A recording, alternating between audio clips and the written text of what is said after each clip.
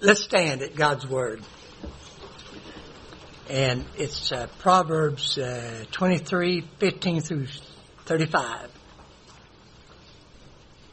Reads out, it says, "My son, if you have a wise heart, my heart will rejoice as well. My heart rejoices when you speak what is right.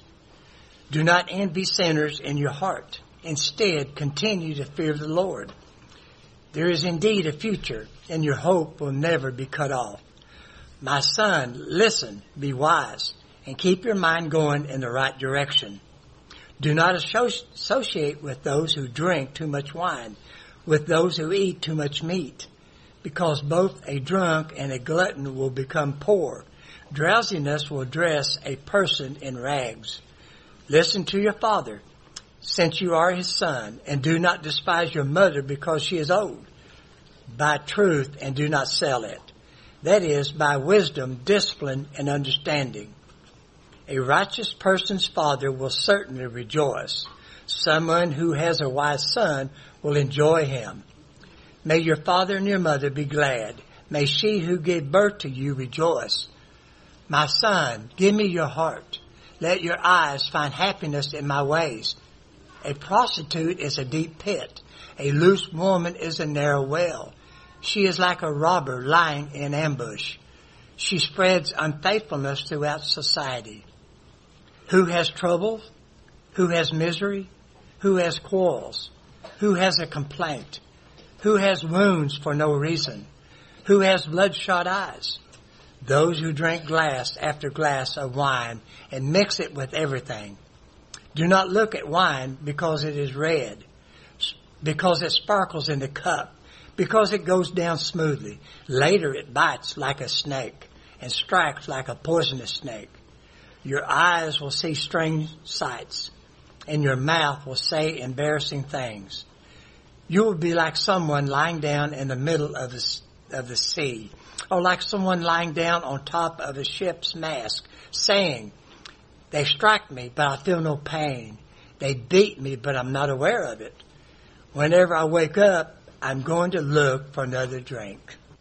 To turn with me in God's Word once again, this time to Ephesians chapter 5. We're back in Ephesians this morning. Ephesians 5, we'll be looking at verse 18. As a preacher of the Word, it does my heart good to sing "And Can It Be," one of my very favorite hymns. It's wonderful. I never get tired of it.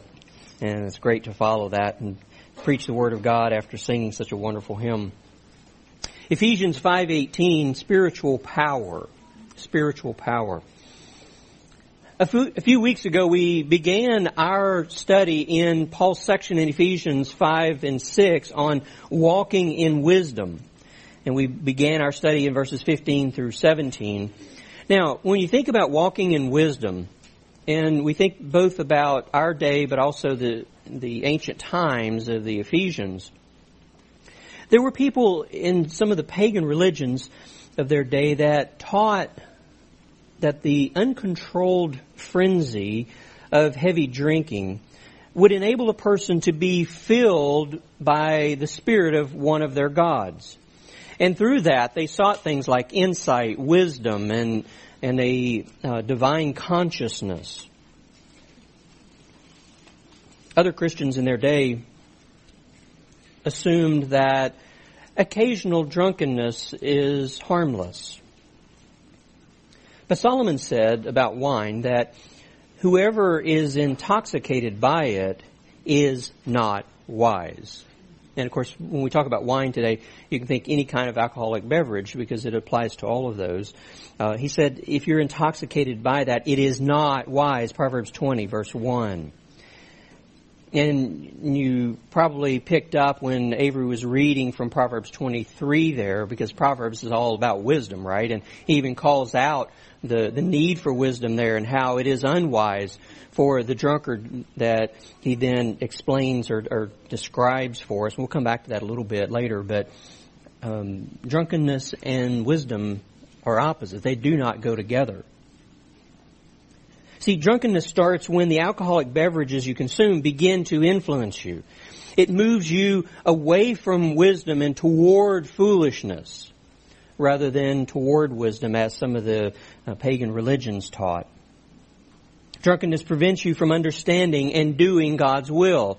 And so that's why we find these things tied together in Ephesians 5. And just follow with me here. Ephesians 5, verse 15, we started with last time. And notice the connection there. How wisdom and even how drunkenness, that he brings those together on purpose. We'll see why. Ephesians 5, verse 15. Therefore be careful how you walk, not as unwise men, but as wise, making the most of your time because the days are evil.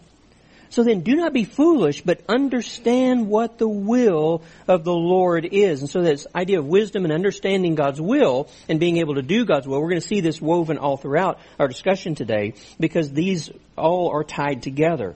And then he goes on.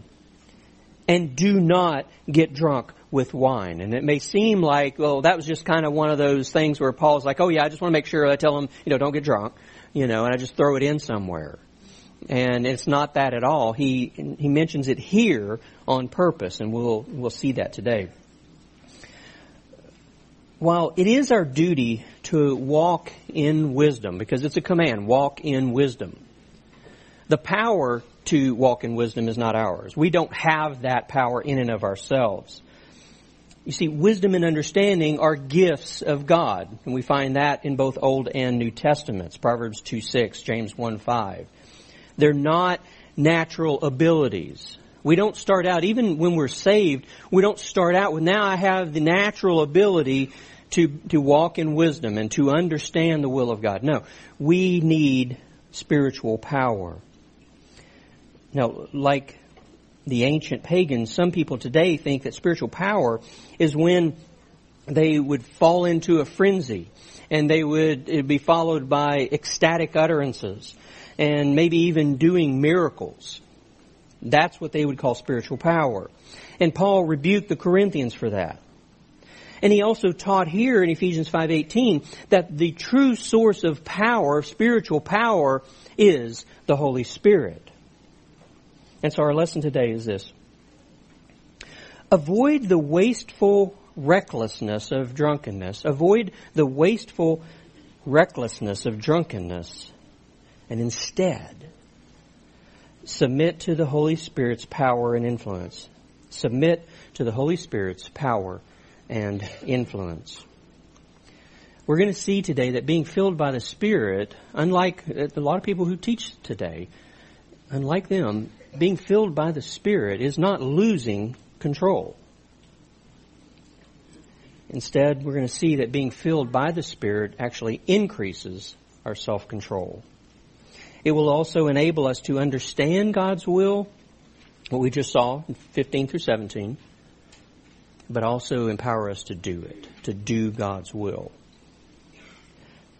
So, again, we saw in 15 through 17 that Paul commanded us to walk in wisdom. And now he commands us to submit to the source of power so that we can walk in wisdom. You see, that's why it's all tied together. It's just not where Paul is just kind of throwing together random ideas.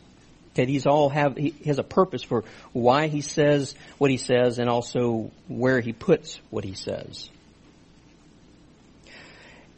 He's going to add here another vital step with both negative and positive commands. And so let's look first at the prohibition, the negative command, which is to avoid drunkenness. And what he's doing here, remember we saw last time in Ephesians 5, a few weeks ago, how he'd been going in chapter 4 with the put off, put on dynamic. Remember that? Stop doing this and do this. Put off, put on. And just like put off the sinful clothes and put on the godly garments, if you will. And then he kind of switches his terminology a little bit here, beginning of verse 15, where there are these three pairs of not this, but that. Okay? And which is basically the same thing. It's just another way of saying put off, put on. And we find that again here. Another one of these where we find both the negative and the positive. Okay? So first, constantly avoid drunkenness. Constantly avoid drunkenness. That's our first main point as we kind of unpack this idea here in verse 18, what he's trying to get at. So again, let's look at starting at verse 15. And I know I'm reading this over and over again and talking about it over and over, but I want you to see how all of this connects together. Okay, that we don't keep them disjointed. Okay, there's walking in wisdom, but then there's, don't get drunk, and there's filling in the Spirit, and then not connected. No, they are. Verse 15. Therefore, be careful how you walk, not as unwise men, but as wise, making the most of your time, because the days are evil.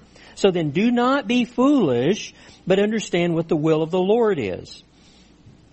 And do not get drunk with wine. So, walk in wisdom, striving to understand what God's will is, to know God's will, and to understand it in a way that you can now apply it. You know how you should apply it, and then be able to do it. But in order to do those things, to both understand it and do it, we need the Spirit's power. And so that's where we get this additional vital step, if you will.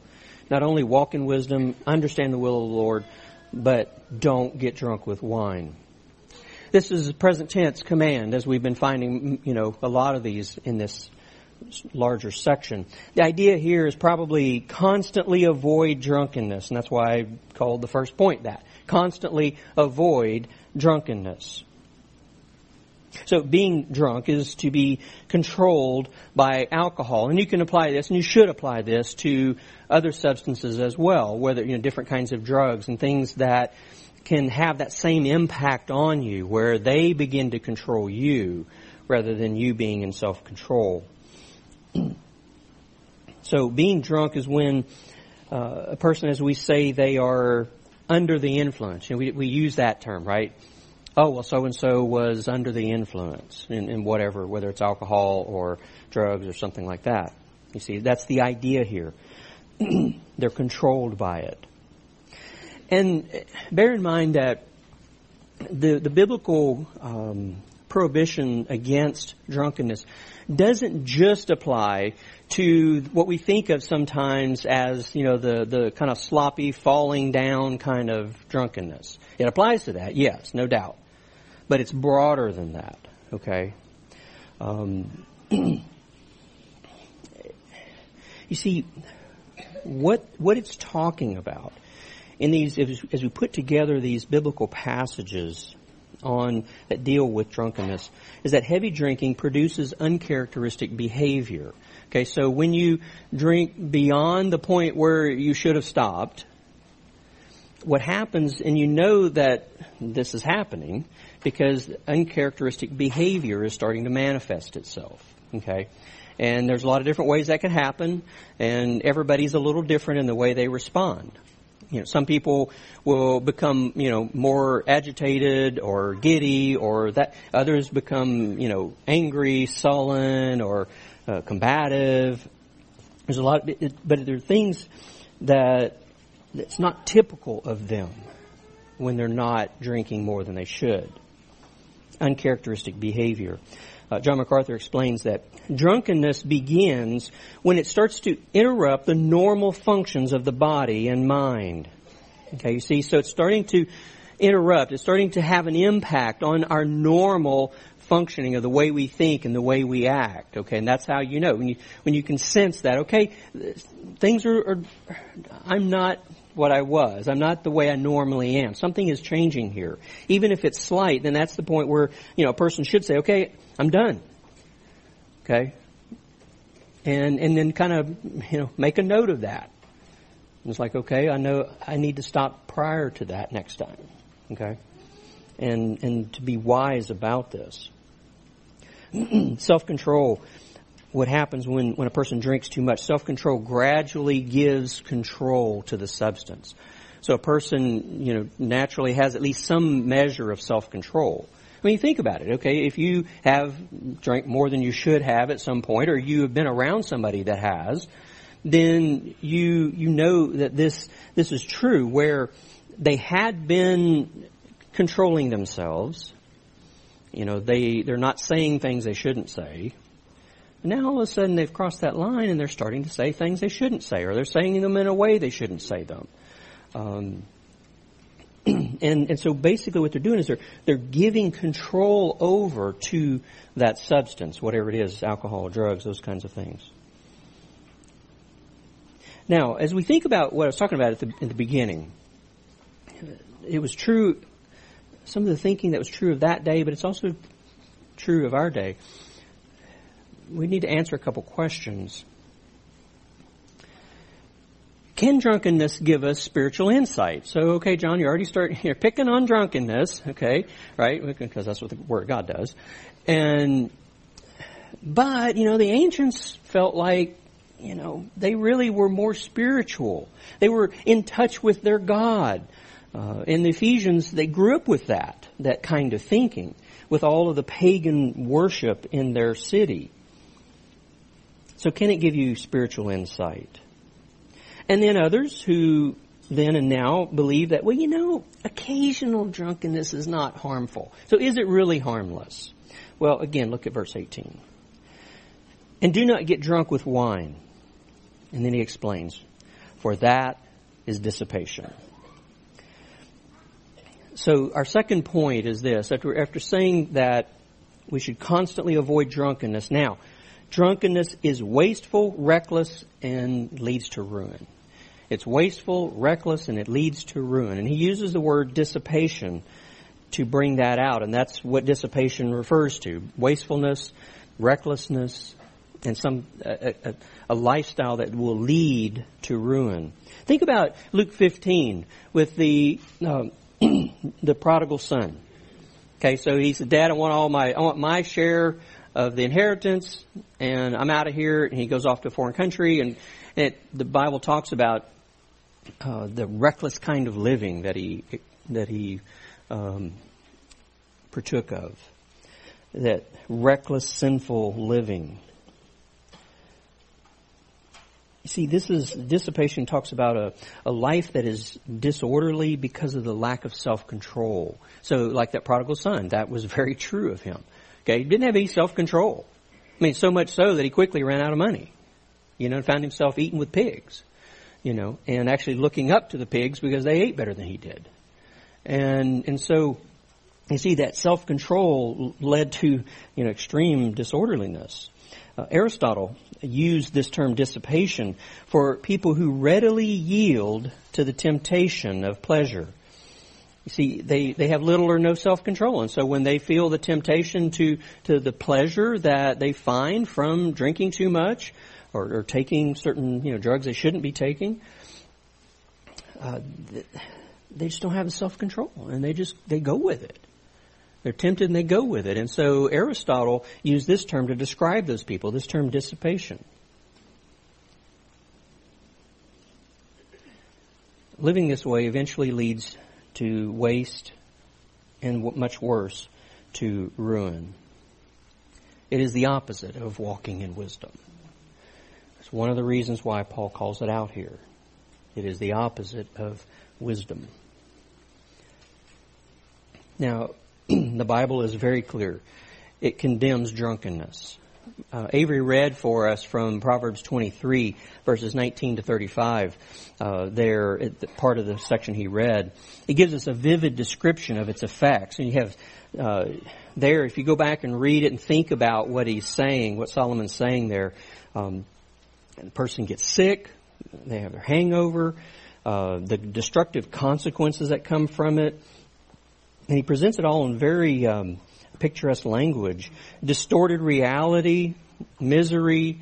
They're insensible to harm, so while they're drunk, they fall and hurt themselves, or he even says, people, they beat me and I don't even feel it, And then talks about their enslavement. They crave more. One of the things, just the picturesque language that's used there. He talks about it's like they're out just, laying on the sea. Maybe they're on a plank from the ship that broke off of it, shipwreck, and they're on the sea. Well, what happens out on the sea? I mean, you're doing this, okay? Or, and then he says, or it's like they're up on the mast of a ship. Well, okay, which is the most wobbly part of a ship? It's up there on the mast, right? That thing's, doing this if you're trying to, sit up there. Well, a person who's drunk, that's how they feel. It's like, they talk about the room spinning and it's like they're on the sea. He uses that kind of language to say, look, people, this is not wise. And to show the lack of wisdom, the last thing he says there is that after everything, you would think that after the first time of those bad consequences, I'm done, not doing that again. But they don't. Now, some people, that's what happens, okay? They're just like, okay, that was stupid. And they never do it again. But these drunkards, they just keep going back to it. Say, I need another drink. And in fact, because of the misery that they've experienced because of the bad consequences, they want to go back and drink some more so they don't have to think about the bad consequences. And he says, you see here the lack of wisdom in this. Isaiah 5:11 warns, woe to those who rise early in the morning that they may pursue strong drink. And also, woe to those who stay up late in the evening, that wine may inflame them. So some people will get up early so that they can drink too much. Other people stay up late so they can drink too much. And there's some people who do both. They get up early and stay up late, all in the same day. Galatians 5 calls it one of the deeds of the flesh. That's the opposite, remember, of the fruit of the Spirit. 1 Corinthians 5:11, we are commanded, don't associate with a drunkard. In other words, don't hang out with them. You might try to minister to them, but if they say, hey, I'm going to go to the bar and I'm going to, get drunk tonight, come with me? No. I'm going to come over to your house and I'll bring a case. No. Don't associate with a drunkard. And beyond even wise, the most startling thing that we're told, 1 Corinthians 6:11 or 6:10, they won't inherit God's kingdom. The drunkard will not inherit God's kingdom. Okay, so it's just beyond, there's bad consequences, or, it's not wise. They will not inherit God's kingdom. That should be sobering in more than one way. Now, so does that apply to all drinking or consuming of alcohol? Well, I used to believe that it was best to avoid consuming alcohol, for Christians to avoid that all the time, because it might appear evil to some people. And that was based on one particular translation of 1 Thessalonians 5:22, which says, abstain from all appearance of evil. Okay?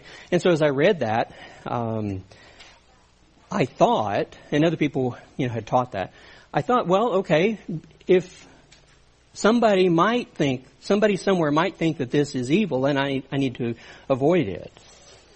But the problem is, one problem with that is that there's going to be somebody somewhere that's going to think everything you do is evil, and so that doesn't even make sense from that perspective. More importantly, that's not at all what the verse is saying. The verse is actually saying to avoid what actually is evil.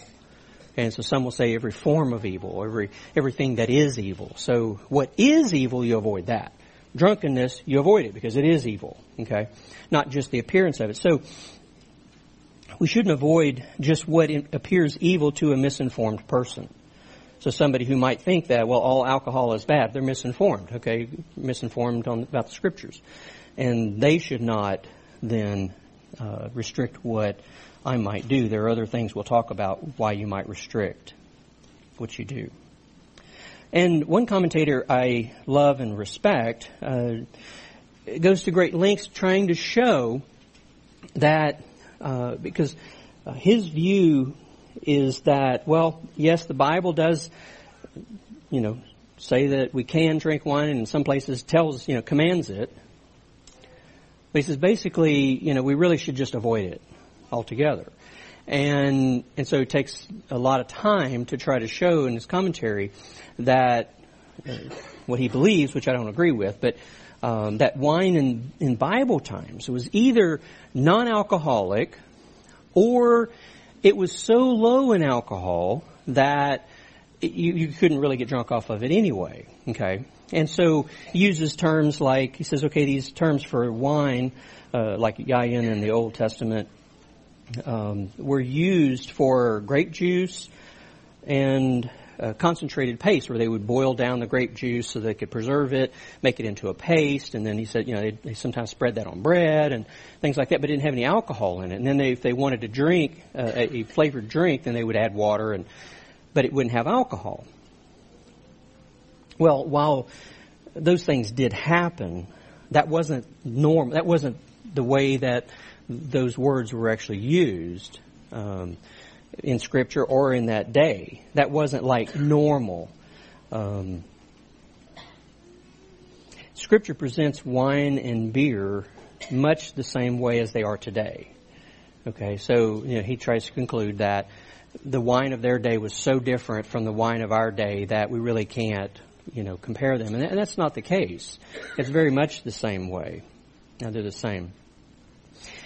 And one way you can easily tell that line of thinking going outside of Scripture to try to then tell us how to interpret Scripture, you can see how that is mistaken. Try substituting the words grape juice or juice concentrate in the wine and beer passages that you find in Scripture. And you'll find that doesn't make sense. Okay? So, wine and alcoholic beverages. Wine is not evil. It was used, real wine, was used as drink offerings in the temple or tabernacle. Psalm 104:15 testifies that wine makes the heart glad. Okay, and he's not saying grape juice makes the heart glad. It's wine that makes the heart glad. And he says that in a positive light. Solomon advised, the same man that told us in chapter 23 that about the folly of drunkenness said, he advised, give strong drink, which strong drink in the Old Testament means beer. I'm not sure why they didn't translate it that way. A couple of the newer translations do now, which is good. But it's just talking about beer. Give strong drink or beer to him who is perishing, and wine to him whose life is bitter. Proverbs 31:6. And it has to be talking about alcoholic beer and wine. Wine is a picture of salvation in Isaiah 55:1. Paul told Timothy to no longer drink water exclusively, but use a little wine for the sake of your stomach and your frequent ailments. For some reason, Timothy didn't drink wine at all. And Paul said, that's fine if you don't care for it, but because of your stomach problems, I'm recommending that you should drink at least some to help you. And then Jesus created real wine at the wedding at Cana. Okay, the very first miracle that he performed, that at least we have recorded. Okay, he created wine, and it was real wine. It was wine that could get somebody drunk if they abused it. Okay, because of what the head waiter, the head servant, said when he tasted it.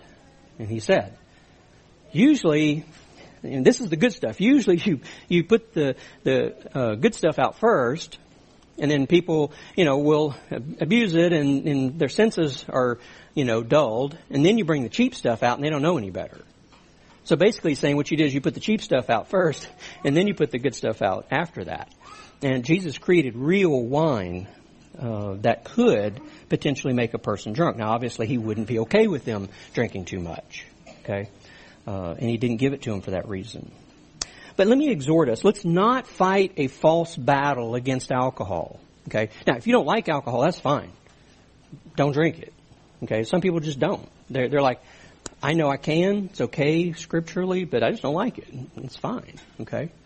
But let's not fight a false battle against alcohol. I know that people, and I had a friend in my very first Greek class in seminary, where we went through translating, as we're learning Greek, translating the Gospel of John. We came to that passage, and the professor was saying, this is real wine. And this one guy, he was fighting back against it because there was somebody close to him and his family that had, destroyed their life and many lives around them because of their drunkenness. And he had a hard time. Well, I get that. But don't go beyond Scripture. I even have had people who didn't appreciate the view that I hold, which is what I'm sharing with you. And they said something on the lines of, well, I would rather just take the higher road, and just say that wine is always bad.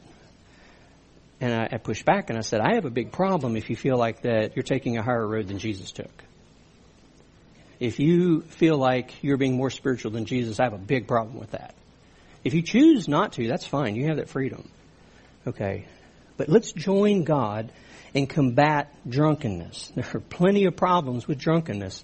And you don't have to go far to know that there's somebody in your life that probably struggles. And let's fight drunkenness and help people either come to know the Lord, and if they know the Lord, to help them to battle this in their life so that they're walking with the Lord in a godly way. Now, real quick, I think it's important for us to talk about this at least briefly, and you'll have it on the slide so you can go back to it. Is it okay for you, adults, to drink wine? Okay, leave your underage, the law is taking care of that. Okay, I'm not going there because that's dealt with. But for you adults, is it okay for you if you would like to? Well, here are a few biblical guidelines to follow. First, ask yourself, will it enslave me? Okay, will it enslave me? And I've given you the references. Some people have, because of the problems that they have had with drinking alcohol, that they conclude that, it's just wiser for me not to. I enjoyed it. I could still enjoy it. I like the taste of it. I just can't because I know what I'll do. And they conclude that wisdom says I'm not going to do it. And so they don't. So you need to ask, is it going to enslave me? Second, ask yourself, will it cause a weaker brother to stumble? And you've got the Romans 14 passage. You also have the 1 Corinthians 8 through 10 where he talks about freedom and stuff, and Christian freedom. And what it means there by making someone stumble. And you're going to have some folks who say, well, that offends me, so you shouldn't do it. That's not what stumble means. Stumble means you're going to cause them to sin. So it's somebody who maybe they, in that first group we just talked about, where they know, I just can't. Or where I'm at right now, I can't. Okay? And if you did carelessly, you go out to eat with them, you want to have time of fellowship with them, and they have a problem with alcohol, and you order alcohol, that's probably sin. Because you may tempt that brother or sister to then say, well, that sounds real good. I think I'll have a glass of wine too. And then their stumbling means that they would sin. It may be somebody who, at this point right now in the way they understand Scripture, that they think it's wrong. And I'm going to talk about that here in a second. And they say, well, okay, brother so-and-so I'm here with, and I've always thought it was sin, but they're drinking, and so I'll go ahead and have a beer with them too. Okay, and that takes us to you would cause them to stumble. Okay, and the third question, will it violate your conscience? Ask yourself, will this violate my conscience? And see, those are kind of tied together. So, if you think something is sin, even though the Bible doesn't call it sin, if you think it's sin, then if you do it, you sinned. Because in your heart, you're like, okay, I think drinking alcohol is a sin, and I'm going to have a beer. Okay, you just sinned. At least until you have rightly informed your conscience. So you carefully and rightfully study the Scriptures, and you come to a place where you understand that it really is okay, and if you'd like to partake, then you may. Okay. So there's a few practical guidelines to follow in being wise about how you do it and careful how you do it. Okay, third. Instead of being drunk with wine, submit to empowerment by the Spirit. Submit to empowerment by the Spirit. So we're going to work through this somewhat and try to help you understand what he means by being filled by the Spirit. And we're going to talk about that more in the coming weeks because he's going to keep going with the results of that. We'll see in a little bit. Verse 18 again, and do not get drunk with wine, for that is dissipation, but be filled with the Spirit. Now, the Holy Spirit performs a number of works on every believer. Okay, and so as we go to the next slide, you'll see that there are three works that I'm calling out, some primary ones that people often mix, or in their minds they get confused, and they think that this is the same as filling, okay, that we're going to be talking about. But I want to walk us quickly through those. So these that are on this slide, sealing, baptism, baptizing, and indwelling, those all three happen to every believer at salvation only once, because you only get saved once, right? So that happens to every believer. So three things. It happens only once to every believer and when they are saved. And I call that out. We're not going to go into all the details, but some of you will recognize that there are people who teach otherwise, and contrary to Scripture. Okay, like they say, well, the baptism of the Holy Spirit happens later on in a Christian's life. No, it doesn't. Or it maybe happens repeatedly. No, it doesn't. Okay. We've talked about some of these a little bit previously, but let's talk about what they mean. We learned in Ephesians 1 that God's Spirit seals us.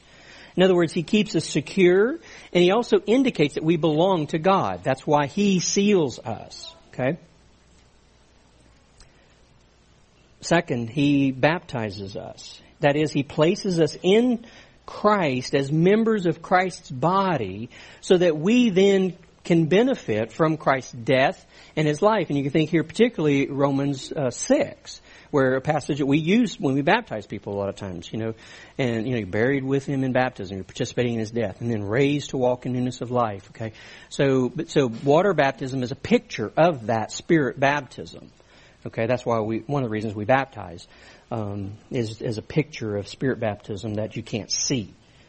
Third, the Spirit also indwells us. He takes up residence in our inner man.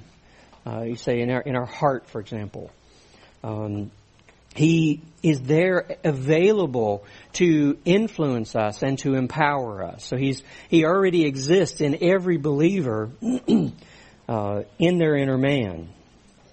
And He's available to influence them and empower them. And I've given you the scriptures. There's a lot more, but I just want to get at least the main ones up there, and you can use your cross-reference if you want to look up more. So those three, they happen to every Christian one time at salvation. But the filling of the Spirit is different. On the one hand, it's different because it's a command. Never are you told, be baptized by the Holy Spirit. You need to seek the baptism of the Spirit. It doesn't say that. Okay, so we are baptized. We've all been baptized. But we are told, we're commanded that we need to be filled with the Spirit. And the filling of the Spirit isn't automatic. Those three on the slide are all automatic. They happen whether you realize it or not, whether you ask for it or not. They're automatic when you trust in Christ. So, let's try to understand what He means by being filled by the Spirit. So, I don't believe that the Spirit is the substance that fills us. Okay? Some people take it that way, or they see it as both He is what fills us, and He's the one who fills us. Okay? And that may be, and it's not bad to think that way. There's nothing, I think, harmful about that. But I don't think that He's the substance that fills us. Like, we'll see in a minute, like if you have a balloon, He's not the air in the balloon, okay? Because, in the sense of filling it, He is like the air. He's already there, okay? And I'll walk you through that picture in a minute. But He's not the substance. He's the one doing the filling, okay? So I prefer to translate this filled by the Spirit rather than with the Spirit. Now some commentators who take the view with, they say that they mean by and with. They say He is the substance and He's the one doing it. Okay, and that's what they mean by with. Kind of thinking broadly, but I think it's more helpful and clearer in our minds, or can be clearer in our minds to think by. He's the one doing the filling. He's the one filling us. Okay. So we studied back in chapter 3, verse 19, this idea of filling. Paul prayed that believers would be filled up to all the fullness of God. You know, that idea that's just kind of like blows your mind. Okay, how could we be filled up to all the fullness of God, right? And it's kind of staggering. And what he meant by that was that we would be completely saturated to be filled to overflowing with God's character, His power, and His influence. And so as we go to the next slide, I've called out some of these things, but then there's the balloon. Okay, so the Holy Spirit is already inside of us.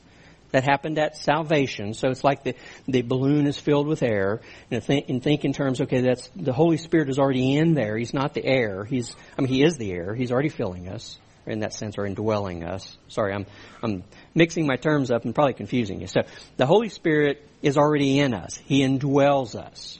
Okay? He's like the air in a balloon.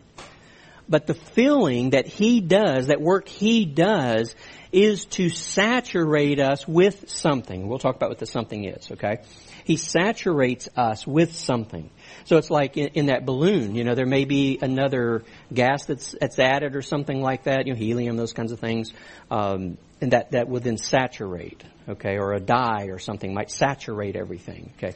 So the Holy Spirit does the filling. He's already there, and He's saturating us.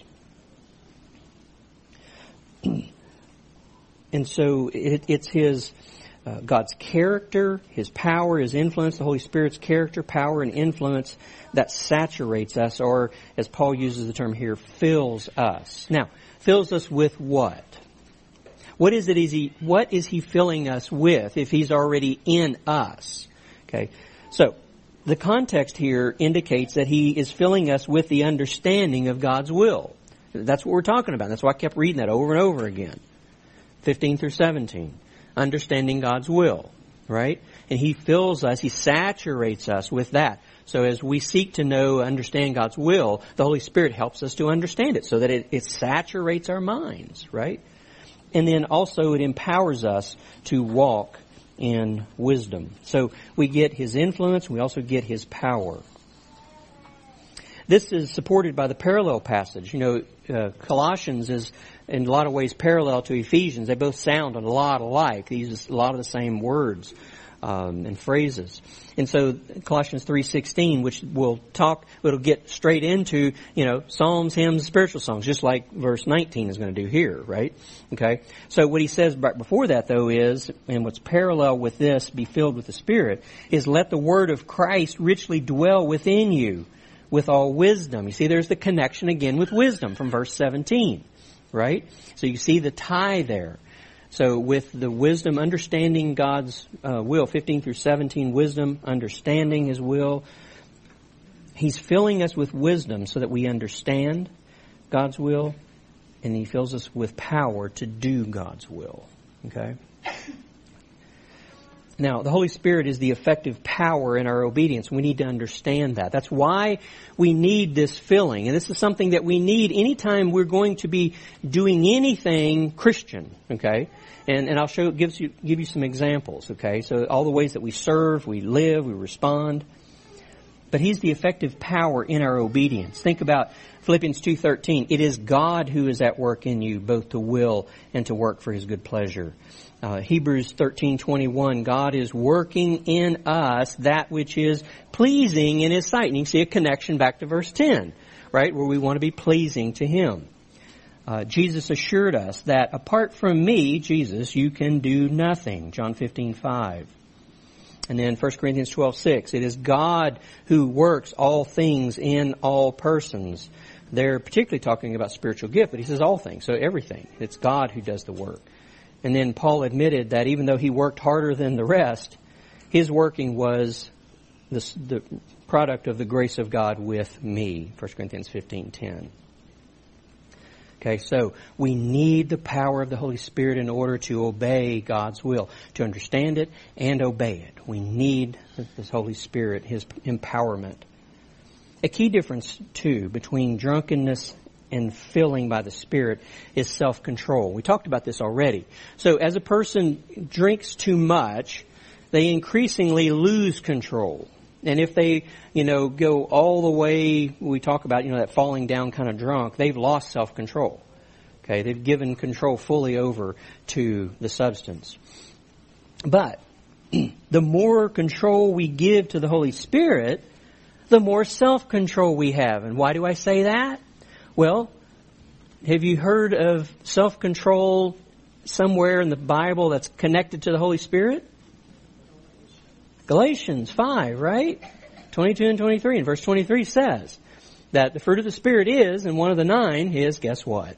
Self-control. So the Holy Spirit, as we give Him more control in our lives, the opposite of alcohol, right? He gives us more control in the sense of self-control. So, as you seek to understand God's will, you seek to do His will, you must submit to the Spirit's empowerment. And one of the things about self-control too.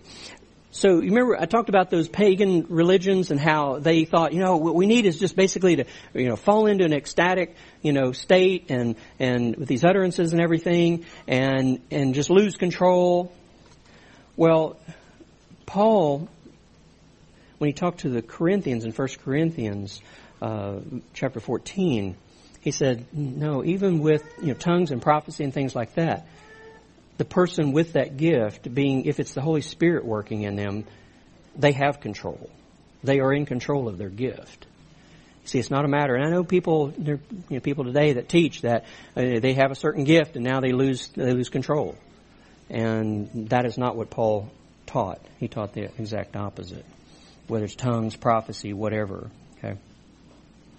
Now, this verb is present tense. It might be continuous action, like be continually filled by the Spirit. And that's okay as long as you don't see it as a state that I slip in and out of.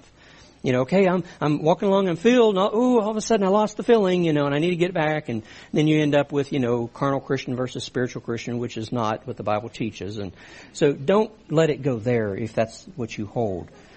I think it's probably more likely to be iterative. So as you consciously know that you need the power of the Spirit, now you need Him all the time, but as you're conscious of it, that you seek to be filled by the Spirit.